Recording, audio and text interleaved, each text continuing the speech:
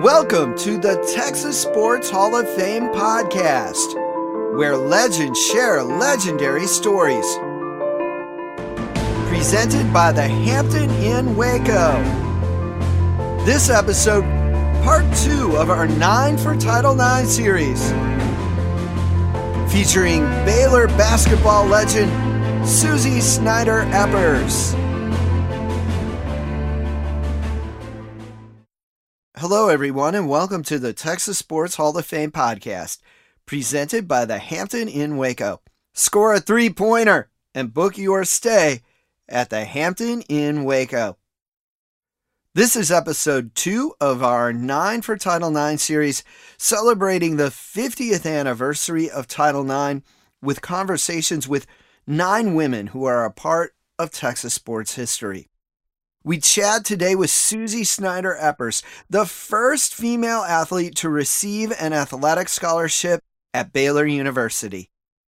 She starred in basketball for Baylor in the early to mid-1970s, and she's here to share some tremendous history about her career that landed her in the Texas Sports Hall of Fame as part of the 2022 class. Be sure to keep up with our 9 for Title IX series, as well as all of the great things happening at the Texas Sports Hall of Fame on the Texas Sports Hall of Fame's social media pages on Twitter, Facebook, Instagram, and YouTube. And as always, please tell your friends about the Texas Sports Hall of Fame podcast. Thank you for being with us, Suzie. Let's start off by talking about how you got started in sports. Well, I have to go back to my childhood days. I was born and I grew up in Waco, and I had an older brother. His name was Donnie, and he was 3 years older than me, and he was kind of the neighborhood athletic stud. I grew up in a neighborhood pretty much filled with boys. I only can remember one girl. So I always tagged along with my brother and begged for them to let me in and the baseball games that they played. We had a nice lot that we were able to play in, and when football came around, we played football, and I was kind of the grunt. When I got picked, I was always picked to do the dirty jobs. I play the line I always wanted to be a receiver, and I knew I couldn't be the quarterback because he was. But anyway, it all really started back with him. He really taught me to be a competitor. He actually was on the 1965 Waco Northern Little League World Series team, and they ended up getting third that year in the nation at the World Series. And after that, I was kind of hooked. I thought, what in the world can I do? And so it started there, and then, of course, my dad, because my brother started in junior high before me, he built us a basketball backboard and put it on the lot next to our house. And it was just a painted piece of, 2x4s, whatever he made it with. And he put a goal on there, and he nailed it to a tree for us. And it was just a big part of my upbringing as a beginning athlete. I wasn't a great ball handler, but I became a better one, and I credit it because of all the roots and stones that were in the ground, because we didn't have a paved area. We were just playing on the dirt. We lived on a hill. Our lot was level, but dropped off into this hill that went down for, about 6 house lots down past this lot that he put this backboard on for us. And you learned to become a pretty accurate shooter, because if you missed it, the ball would roll down the hill into the woods. And I'm telling you, it was really creepy for me to have to go down in those woods to retrieve a ball. I had and still have a fear of snakes, and I'm telling you, you just thought, no, it's just better to go ahead and make it. Talk about pressure shooting. I needed to make every shot I shot. Yeah, now that is some true pressure, shooting the ball there. Now, you were fortunate enough to have school-organized sports at a fairly young age for that time. As I got into the 6th grade, we had regular physical education class in Robinson, and Mr. Oliver, who was our principal, he also was the 7th and 8th grade girls basketball coach. Well, he came to us one day in our PE class, and he said, I'm wondering if I can get enough girls if y'all want to go play against a neighboring school. The school was Golson. And, oh, my goodness, man, my hand shot up, along with about, I don't know, I guess there were probably about 10 of us that raised our hands to do it. And he said, well, okay, we're going to have like 2 practices, and then we're going to go play them. I'm going to set this up. We're going to play them after school. So we did, and I'm going to tell you, after then, I knew then that that's what I was going to do. I didn't know how good I would be at it, but I knew that that's what I wanted to do. And at that time, I was fairly tall for my age, so I could shoot a let me say, jump shot. So I can't even remember if we won the game, but I can remember being so excited to get to play against another set of girls. And we learned the rules real quick. That was the beginning for me as far as basketball goes. I get asked a lot of questions about basketball, but track, I was probably as strong of a track athlete as I was a basketball player, and he introduced me to throwing the shot put. He took me up one day. He said, "Hey, I've talked to your parents." He says, "It's okay. I'm going to take you up to the high school after school today." He said, "I want you to try something new." He says, "I want you to throw. It's called a shot put." And he says, "It's about the size of a softball." And I thought, well, this will be fun. So I went up there. Well, one, it wasn't a softball. It was this 8-pound shot. And didn't get to compete in any meets. But he just exposed me to it, and I went up there a couple of times and was able to practice with the junior high and high school girls. And I knew that I probably could do that in the future just because I was beating the kids that we had that were competing in junior high. So that kind of was the beginning for me of both sports.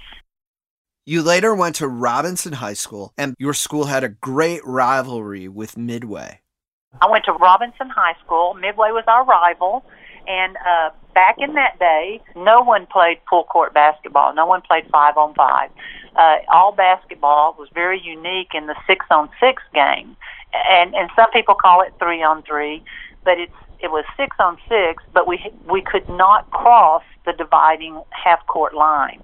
There would be 3 forwards on one end, and then you had 3 defensive players on the other end. Back in that day, just your district champion went on into the playoffs. And it was so sad because Robinson and Midway, we were so close that whoever got out of the district for the 4 years that I was in high school was either a state champion or went all the way to the state tournament. A lot of times the state championship was played in our district. It was an awesome experience. When we played Midway, we played in front of 1,500 to 2,000 people. The fire marshals would shut the gym. You could hardly throw a ball in out of bounds because the crowd leaked over into the out of bounds anywhere they could fit. And they up on stages, like at Midway, they had a stage at the end of their court. They had chairs up there. I mean, this thing was packed. That just must have been fantastic to play in those games. And then your team won the UIL state championship your freshman year. What do you remember about that experience? The wonder of that was because we had one senior on our team, Cindy Meadows. She led us. She was our point guard. I played most of my career in junior high and high school with the grade above me. So that year we were predominantly a sophomore-oriented team, and then I was the only freshman on the team. All games were played in Austin. Matter of fact, all state championships were played in Austin. We played at Gregory Gym there, which is a wonderful old gym. The old wood bleachers, a lot of character in the floor. I mean, it was just, you walked in there and you knew you were in a basketball gym. But that place was packed. As a college gymnasium, it was packed. The communities really supported the teams. And also at that time now, your larger schools did not play. The real competitiveness was in your 1A, 2As, and 3As. And then it developed in the 4 and 5As. So girls' high school basketball was very popular in small towns back then. Always a lot of fun. We played in a Baylor tournament, and we would fill the Rena Mars Gymnasium down there. It was just a magical time. And for me, that's the way I thought girls' basketball was. So when I went to Baylor, it was a real shock for me that things weren't that way. But the story of my high school is our freshman year, we lost to Midway in the Baylor tournament, which was a Christmas tournament. And then we came back and we lost to them at home in a district game. So it came down, we opened our gymnasium at Robinson. We had a brand new gymnasium built. We opened that gym. The opening night was going to be the night we played Midway. And we played them, and it was, again, the crowd, the enthusiasm. We go in there, and we get down to the end of the game, and we ended up winning the game 50-49. They had the ball, and they missed the last-second shot, and the place came unglued. Robinson had arrived, and I'm telling you, we finally did what everyone had wanted to do at Robinson. And once we beat them and knew that we could, we never lost to them again until my senior year. High school girls basketball in Texas at that time had 6 players, 3 on each side of the court, and you mostly played offense. But you mentioned that your high school coach, Bill Bradley, also put you in at defense a couple of times. I was a post player and very fortunate because in a 3A school, Cindy Meadows was, I'm thinking she's around 5'10", but I played with another, Sam McKinney, a year older than me, and she was 6 foot tall. I was 6 foot, pushed up to 6'1", or grew up to 6'1". And then on our defensive end, they weren't as tall. I think our tallest guard was 5'11", and then we played 2 5'10s, but they were quick, very quick. Now, Mr. Bradley would occasionally, and I used to think to myself, man, I wish you'd practice me at this if you're going to do it. But we went up to Duncanville. We were playing a school called Klondike, very good school. They did very well. They had a great year, and they had a really strong outside shooter, probably about 5'9" or 5'10", and back and forth game. And he called a timeout, and he said, okay, I want you to go report in as a guard. And I said, what? And I thought, oh, no. But you know what? He asked me to do it. I was going to do it, and he thought I could do it, so by George, I could do it. Well, I went out there, and I'll never forget that girl. She took a last-second shot. She beat us, and she shot that ball right over me. But, you know, I learned then that you can do it, but you may not always be successful, that failure is also part of the game. So later, when we beat Midway 50-49, he did the same thing to me. He pulled me. We called a timeout and said, okay, they had the ball. There's something like 10 seconds to go in the game. They had it on their end of the court, so, you know, you didn't have to worry about bringing the ball up the court.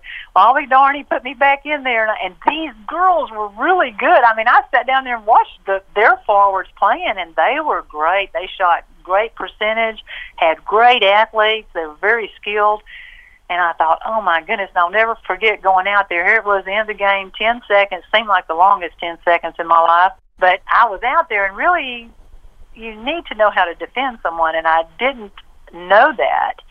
And so when I was out there, I was one of those beginning defenders that wanted to chase the ball and go defend everyone. Well, my girl caught that ball, and I hurried back as fast as I could. She shot it. She missed it. And that's when we beat them. You weren't designated for the whole game as being guard or forward. You could sub out, and you can go in on the forward end, or you could go in on the defensive end. It didn't matter. You just didn't get to run the court. It was still a half-court game that you played, while boys were allowed to play full-court basketball in high school. Coach Jody Conrad, when she was on the Texas Sports Hall of Fame podcast last year, told us there had to be a lawsuit filed to get that changed in the 1970s. When we return, Susie Snyder-Eppers will share stories about her groundbreaking career at Baylor and how Title IX helped build Baylor's women's basketball program on our 9 for Title IX series on the Texas Sports Hall of Fame podcast. Presented by the Hampton Inn Waco. Hi, this is Hall of Famer Nancy Lieberman, and I listen to the Texas Hall of Fame podcast. And if you're not listening to it, you're missing out. When you come to Waco, be sure to stay at the Hampton Inn Waco, located just a short distance from the Texas Sports Hall of Fame. You'll start your day off with a delicious complimentary breakfast, and you'll enjoy the Hampton Inn Waco's free Wi-Fi, fitness center, and pool. Next time you bring your team to Waco, make the Hampton Inn Waco your home court on the road. Welcome back to our 9 for Title IX series with Baylor women's basketball legend Susie Snyder-Eppers on the Texas Sports Hall of Fame podcast, presented by the Hampton Inn Waco.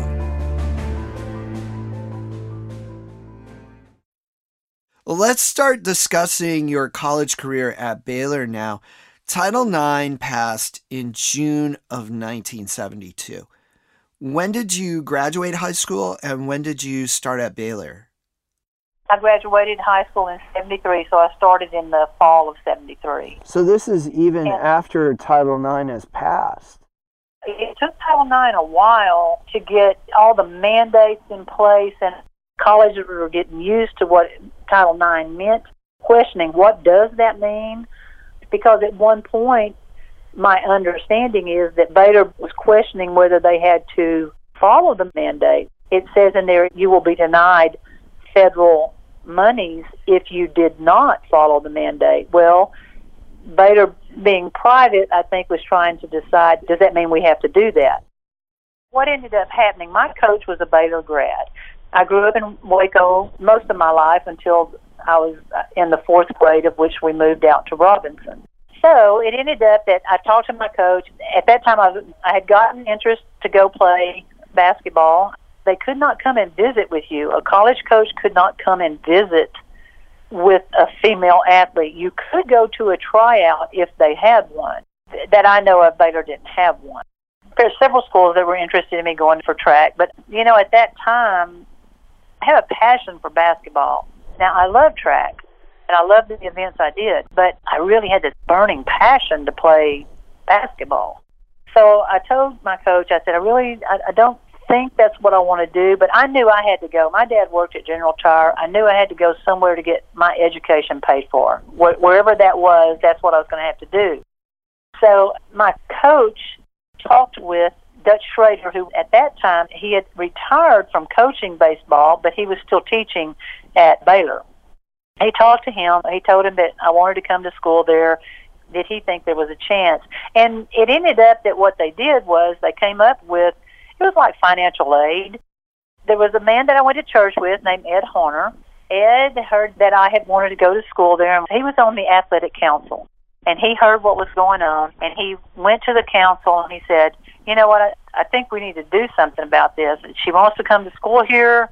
Do we have any kind of scholarship that we can offer her?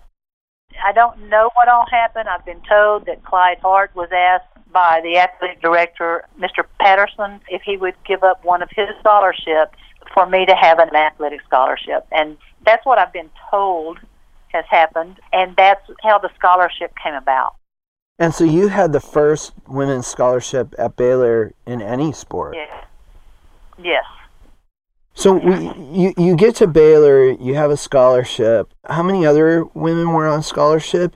There was no one. As a matter of fact, my freshman year, I played with 2 seniors, 3 sophomores, and there were 7 freshmen on the team.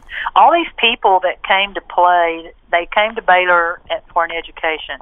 Some people, once they found out there was a girls' program, and of course there was publicity of me getting this scholarship, you got the sense from Coach Fallon, who was the coach there, you got the sense that it was something in the making, but yet it was being offered.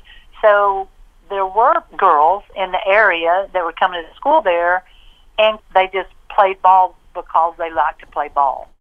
So that's really what this team was made up of. But I do know that at one point there was one freshman that started with me at the same time named Linnell Pyron, and they finally offered her a partial scholarship. It might have been her sophomore year, but I think it was her junior year. Then there were 2 transfers that I understand that they offered partial scholarship. Now, I don't know how much that was. I don't know what that was. But by the time I graduated, that's all the financial help we had as far as athletic money or scholarship. And as we talked about before, you weren't allowed to play full court basketball in high school. It was still a half court game. And then you get to Baylor, and it is a full court game. You have to adjust to that. The problem that we had, all these freshmen, we'd only played 6-man ball. We didn't know the full court game. We had to learn that game. Now, for me, I loved it, adjusted to it well. I did what I was told to do. I went where I was told to go. Didn't always understand why I did it. Didn't always understand the strategy behind it. But yet, that came more my sophomore year. The problem for us was that in my freshman year, a lot of the people that came to play were defensive players. So these players had never shot, so they had to learn to shoot the ball. And most of them were decent athletes that they could pick that up. Were they great at it? You know, not as great as they would have been if they played it all through high school. What schools were on the Baylor schedule back then? Let me go first to the probably number one team, which were the Wayland Flying Queens. They recruited a lot of West Texas basketball players that were excellent. I mean, just excellent, very fundamentally sound. And then we had Sue Gunner was the coach down at SFA. They had a great program. Jody Conrad was up at UTA building a great program before she went to UT. Then we played Tarleton. We came down to Houston a whole lot. We played LSU a lot, especially when we came to the Houston area. We played Sam Houston. Temple Junior College had a great junior college program, nationally ranked, so that we did pick up some games with them. Now, when we played, the schedule was a bit different, too. For a long time, we just went to tournaments. You'd get up in the morning, we'd drive our cars down there. Your own cars, right? Yeah, our own cars. We took, and we all piled into someone that had a larger car. We didn't usually travel with the coach. We did try to follow one another as players. We traveled that way. We would go down. Sometimes we'd go to just a one-day tournament where we played 3 games in one day. Then sometimes we'd go down and we might spend the night. And if it was a big tournament like that, we'd play like 2 games on Friday, and then we'd play 3 games. Many weekends we came in at 2 o'clock Sunday morning because we didn't have the money to spend the night.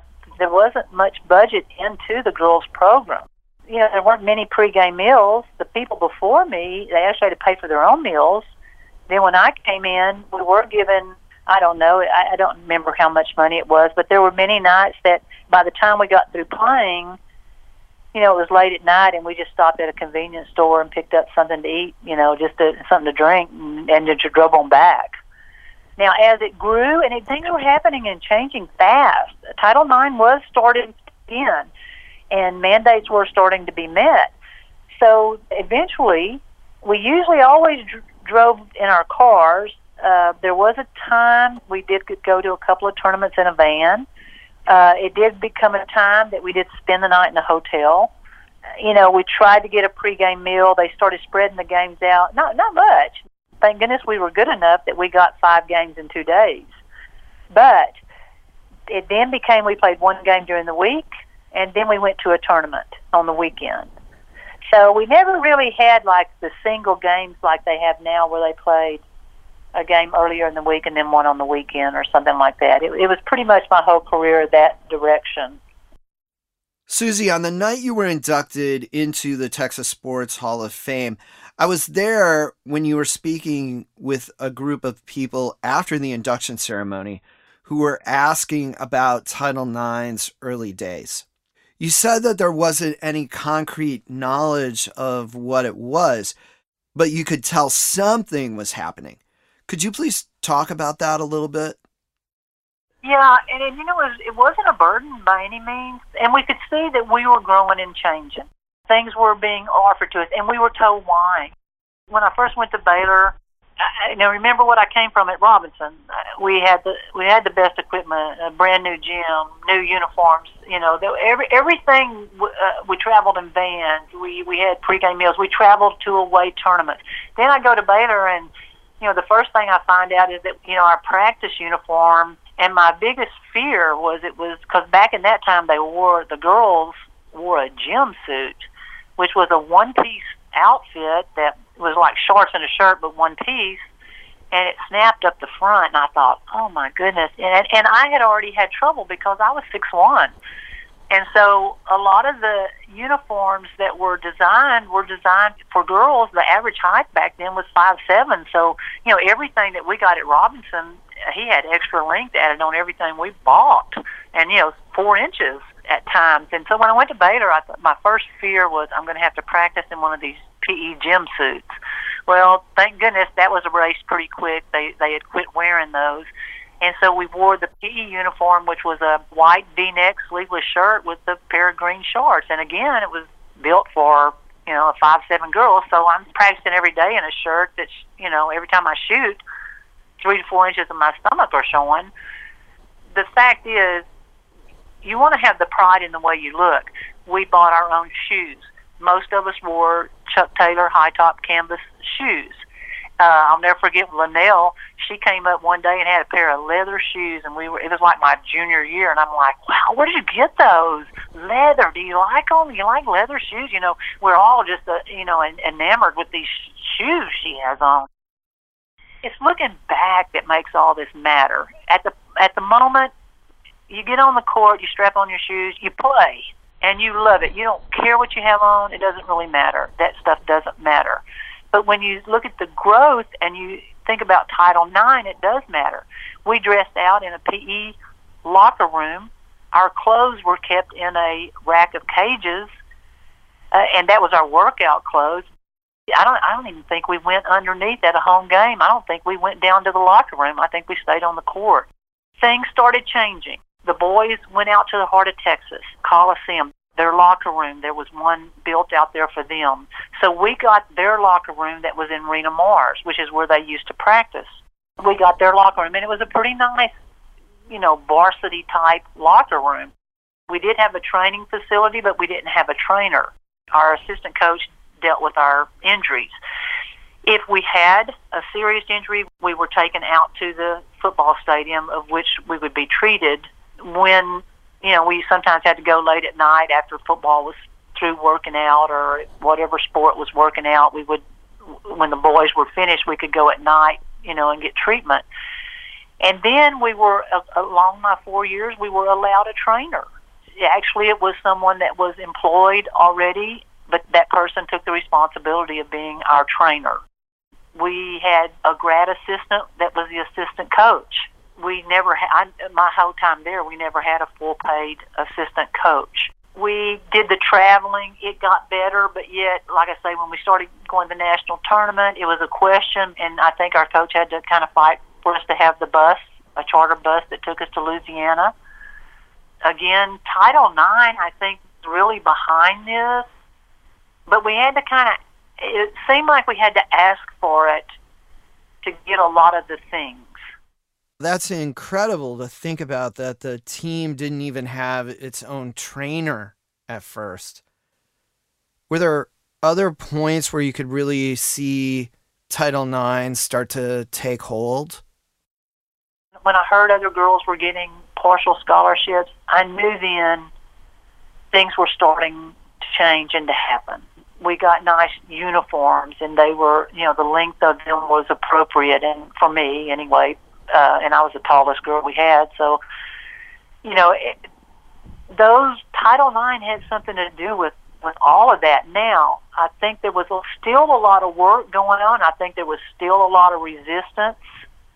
Just the conversations that I did hear, it was like, okay, we're gonna do this, but we don't want any of this loud talk about you have this or you don't have this and blah blah blah. I don't know that we were really asking for total equality, and maybe we were. My deal was just give us an opportunity and treat us like a first-class citizen and not an afterthought. Susie, I think it's important to note that you came from a high school where your games were well attended, with a lot of fan excitement in crowded gyms. When you got to Baylor, games weren't as well attended or well publicized. We didn't have a crowd. If we had our parents there, that counted for 25. If we played at home and there happened to be a class, an 8 o'clock class that night, they might come a little early to class and sit and watch till class started. We didn't have a student following. To be honest, there was no kind of media following. I mean, it was reported in the Lariat, the Baylor newspaper, a little bit in the Waco paper, but it wasn't followed like high school. I didn't like it, but we got to go out to the heart of Texas Coliseum. We were told we were going to play some home games out there, and, I love Rena Mars. I thought it was a great gymnasium. I thought it was a true basketball gymnasium, wood floor, wood bleachers. Just everything about it had a lot of character. We went out to the Coliseum. It was a very open place. We took our 25 parents out there because, it wasn't on campus, so there weren't going to be any students coming. So we took our 25 parents. Well, they were lost at the Coliseum. It was a big echo chamber, and, everything was so much wider, opened up and wider than what we had at Rena Mars and what we normally played under. And I didn't like it. The first 2 balls I shot in the game were air balls, and I just had to really work hard to adjust my line of vision. But it happened. The gym's a gym, but at the same time, if you're going to play a home court game, we told our coach, we just said, we'd really rather play at Rena Mars if that's, if it's an option. One thing that's interesting about the time is that the NCAA was not the sanctioning body for women's athletics. During that period, it was the Association for Intercollegiate Athletics for Women, the AIAW. I never played under the NCAA. Never. I played under the AIAW governing body. And the AIAW, they set up the national tournaments. We covered that a little bit in the Jody Conrad episode of the Texas Sports Hall of Fame podcast, and we'll cover it more in this 9 for Title IX series. And some of the top women's basketball programs at that time were small schools, such as the Wayland Baptist Flying Queens and Delta State. But you were helping build the Baylor program. And in your junior year, Baylor got pretty far in the national tournament. My junior year, we went, and it was a real learning experience for us. And we got to, we got to play Delta State, who back that time had Lucy Harris, who was a several-time All-American and great ball player. The whole program at Delta State was excellent, and we got down 20 points, which that didn't happen often in our game. We got beat by them, and what was kind of interesting about the national tournament was even though you got beat, it wasn't a one and done. You went out and you played it like a tournament.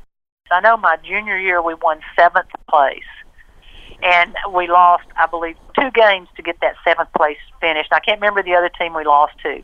That was at Penn State. And then your senior year, you made it that far again, and you had quite a fantastic finish to your playing career. My senior year, we went to Minnesota. We lost, so we got in the loser's bracket, and that was the only game we lost. We ended up winning 5th, so we might have lost the second game there. I can't really remember, but we got to 5th place. We won 5th, and the greatest game that we had there, and it really was a way for me to end my career. I was glad I didn't end on a loss. We played Southern Connecticut, and we got down about 20 points in the first half, and things were not going good, and I don't know. It just, it just kind of hit us. It was we had a real competitive spirit and nature about us, and we all were pretty like-minded. And I don't know. After the half, we sat there. I thought, what do I have to lose? This is my last game, man. Let's go for it. And so there were a couple of things that happened. We got a couple of steals here and there, and a couple of easy baskets, and then all of a sudden, man, I don't know. I turned around and looked. I started looking in the eyes of my teammates, and man, it was like, let's do this. And we took off, and this whole place, we didn't have a large crowd that followed us to Minnesota except for a few parents. And so all of a sudden the gym was cheering for us because we were coming back. And all of the spectators, it was so awesome, and that just fueled our fire. And we ended up, we closed that game down and we won it. And it was so great because everyone was so proud that we could do that. And plus the fact when we walked off the court, we had a lot of people we didn't even know that were patting us on the back saying, great job, great job. And, I knew then that Baylor had arrived. There was a future. There was a future that was going to grow there, and that my work was done, but the seed was planted. It was so great, so great. That's the kind of, college career you dream of, ending like that. And that year we also had beat Wayland, which was always a top competitor with us. We beat them at the regionals to get to go. So, things were happening. And then a plus for me was the team came back from Minnesota. We flew to that. We had to fly. We flew up there, and the team came back, and I got to stay after the tournament. they had the banquet with the All-American, and I was selected for that. So it was a great way to end my college and my playing days. Susie, you received the very first women's athletic scholarship at Baylor, and you made All-American. You had an outstanding college sports career that helped build a program that has since won national championships. Your career started just after Title IX was passed. Where do you think things would be if not for Title IX?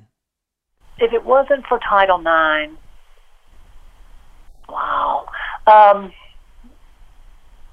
Women might still be, well, we are still kind of fighting for a lot of things, but I look at the women's game now, and I look at the TV coverage, and I look in the stands, and I see all the people, and I see the product that's out there, and I see how much the game has changed. And if it wasn't for Title IX, none of that would exist, I don't think. I don't know, we might still be on the way to getting there. It was probably going to happen eventually, but I think Title IX sped that up. I think it's given women a chance to continue playing. I think now women have heroes that they didn't have before, because when I grew up, my heroes were guys, with the exception of Babe Zaharis. My heroes were men, and now girls have people to look up to. And, I don't know. Without Title IX, I just don't think any of those things would, I'm not going to say they wouldn't be happening. I just think that it has accelerated, and women could be proud of what they are and what has been accomplished, even from back in my days and before me.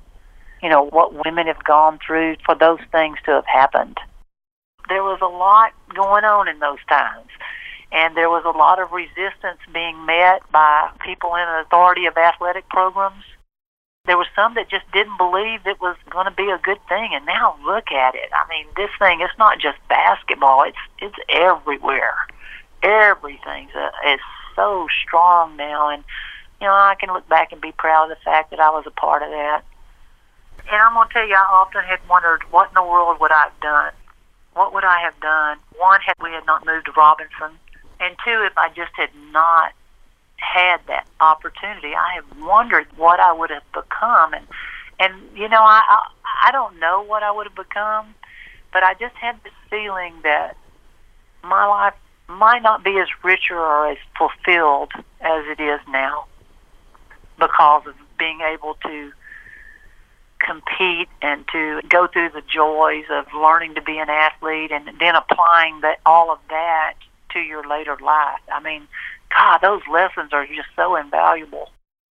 It was a real magical time. And the good thing is, when I left Baylor, like I said, it was at a place that was left on the rise, and that, too, was pretty important.